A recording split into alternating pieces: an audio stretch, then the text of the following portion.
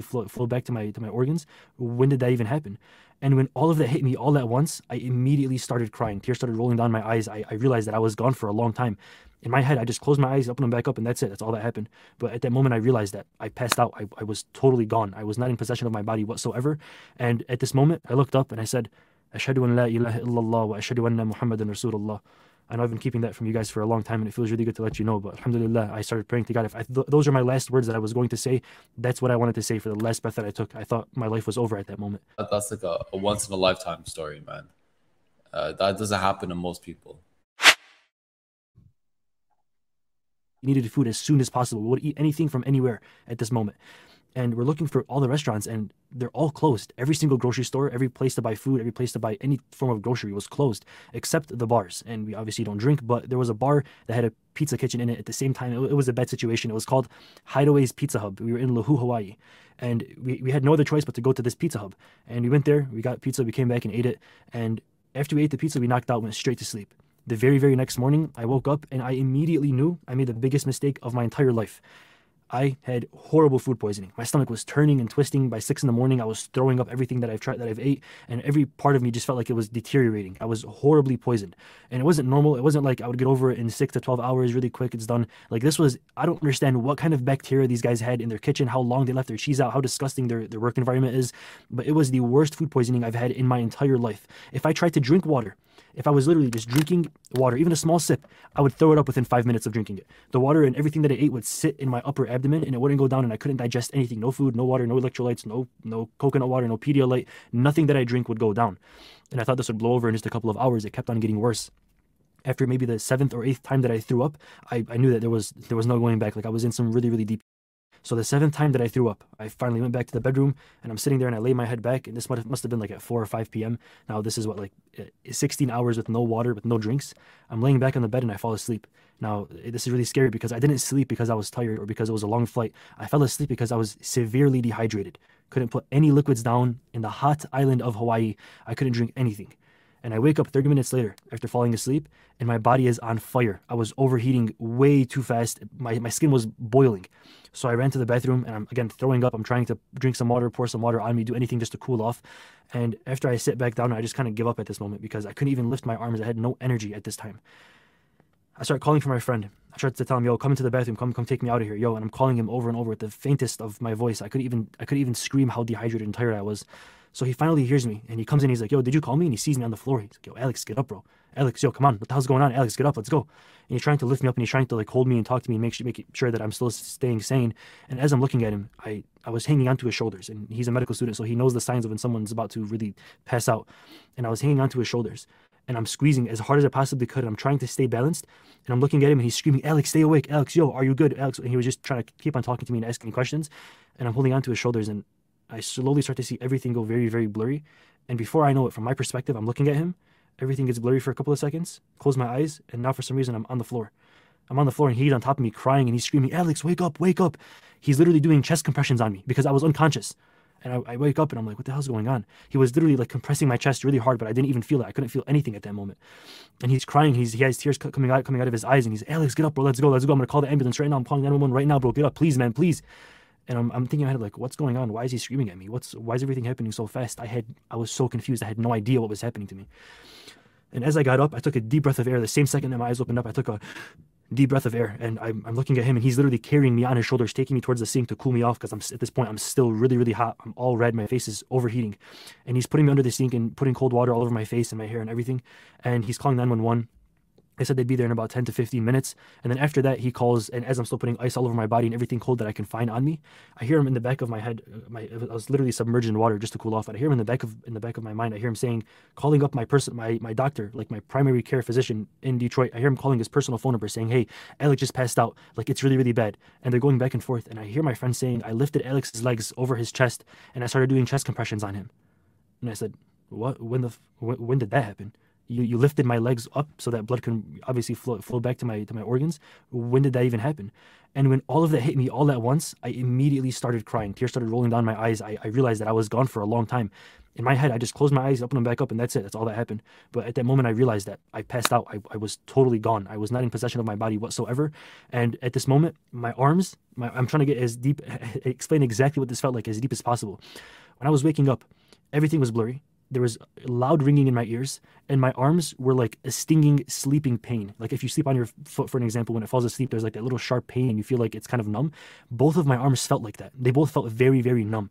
And at this moment, they started to feel that shocking pain as if blood was flowing back into my arms.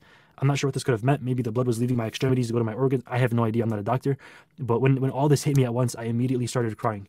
I looked up and I said, Ashhadu an la ilaha illallah wa ashhadu anna Muhammadan Rasulullah. I know I've been keeping that from you guys for a long time, and it feels really good to let you know. But alhamdulillah, I started praying to God. If those are my last words that I was going to say, that's what I wanted to say for the last breath that I took. I thought my life was over at that moment. But eventually, thank God, by the will of God, I cooled my body down. I was okay for the moment, even though I couldn't drink anything and I was still severely dehydrated. Subhanallah, bro. Subhanallah. Wow. Subhanallah. That is. Lucid, bro. If you're watching this, man, Allahu Akbar, bro. Allahu Akbar. That's alhamdulillah that you made it, but that you were willing to leave the world, leave the dunya, with those being the last words out of your lips. Yeah. That's how it should be. Yeah. Alhamdulillah. Alhamdulillah. SubhanAllah, man. Wallah, that is like a breathtaking story, SubhanAllah. And that's like a once in a lifetime story, man. That doesn't happen to most people. And alhamdulillah, Allah, I'm very, very glad that he made us be able to tell that story and to, get close to Allah subhanahu wa ta'ala, to have a longer life and to encourage other people to get close to Allah subhanahu wa ta'ala. It's a beautiful thing, man. Allah. People don't know how scary death is and how scary. Yeah. Bro, we always say, like, everyone knows, we're going to die. Nothing's guaranteed except death, at least dunya-wise. And that's the only thing. Like, Allah makes a promise that, every soul shall taste death. And we know our time's going to come. We don't know when it's going to be. And we all think, it's going to be this perfect time where, we're going to be of natural age, very old. We're going to be in a comfortable bed. We're going to have the shahada just ready, and everyone thinks it's going to be like that, subhanAllah, but it's not. Yeah. That's the reality. No one knows when they're going to die, when their time's going to come, bro. Yeah. May Allah grant us good deaths. Allahumma ameen. Ameen, bro. And may Allah grant us the humility, like Brother Lucid had, to come to the truth before it's too late. And alhamdulillah, it's not like, at that point he accepted Islam. No, clearly he's been Muslim. And it just goes to show that he didn't wait till the last final possible time to say the Shahada and to become Muslim.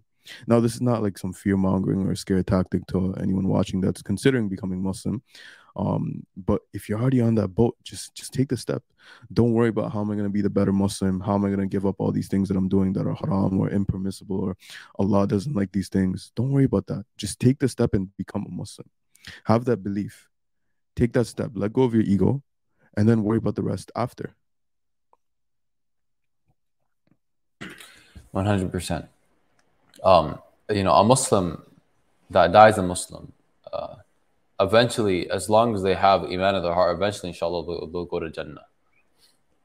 Eventually, they will, even if they're punished first. But someone who dies a kafir, someone who dies a disbeliever, after getting the message and either rejecting it or not accepting it, they can't say the same about them. That they will eventually go to Jannah. That's a scary thought, man. Allah. So it's always best to have a foot in the door. Actually, subhanAllah, my childhood friend, he messaged me yesterday or Wednesday before class, and he told me that one of his high school friends is really interested in Islam, but he's been putting off the Shahada for a while. And after class, literally after class, an hour before class, he told me that, and after our class, he told me that the brother is now gonna take Shahada, inshallah. They planned it for the next day at the masjid. MashaAllah. That's beautiful, man. Wallah. It's beautiful, bro, these stories. And subhanAllah, Lucid, bro, if you made it this far, what are you doing, bro? Come on, get on the podcast. Let's get an episode in. Inshallah, it'll be very beneficial. We want to dive deeper into your story. And for anyone that made it this far, anyone that wants us to get Lucid on the podcast, go over to Lucid's channel, find this video. It's called I Almost Died, and just literally just comment on that video. Just comment, get over on the Three Muslims channel or link this video, and inshallah, we're gonna get Brother Lucid on. With that being said, Rami, any closing remarks? لا. With that being said, اللهم آتنا في الدنيا حسنة وفي الآخرة حسنة وقنا عذاب النار. والسلام عليكم ورحمة الله وبركاته. I think there's another thing too. It's the perseverance aspect too. Like, we're more willing to stick through with things that we set out with an intention.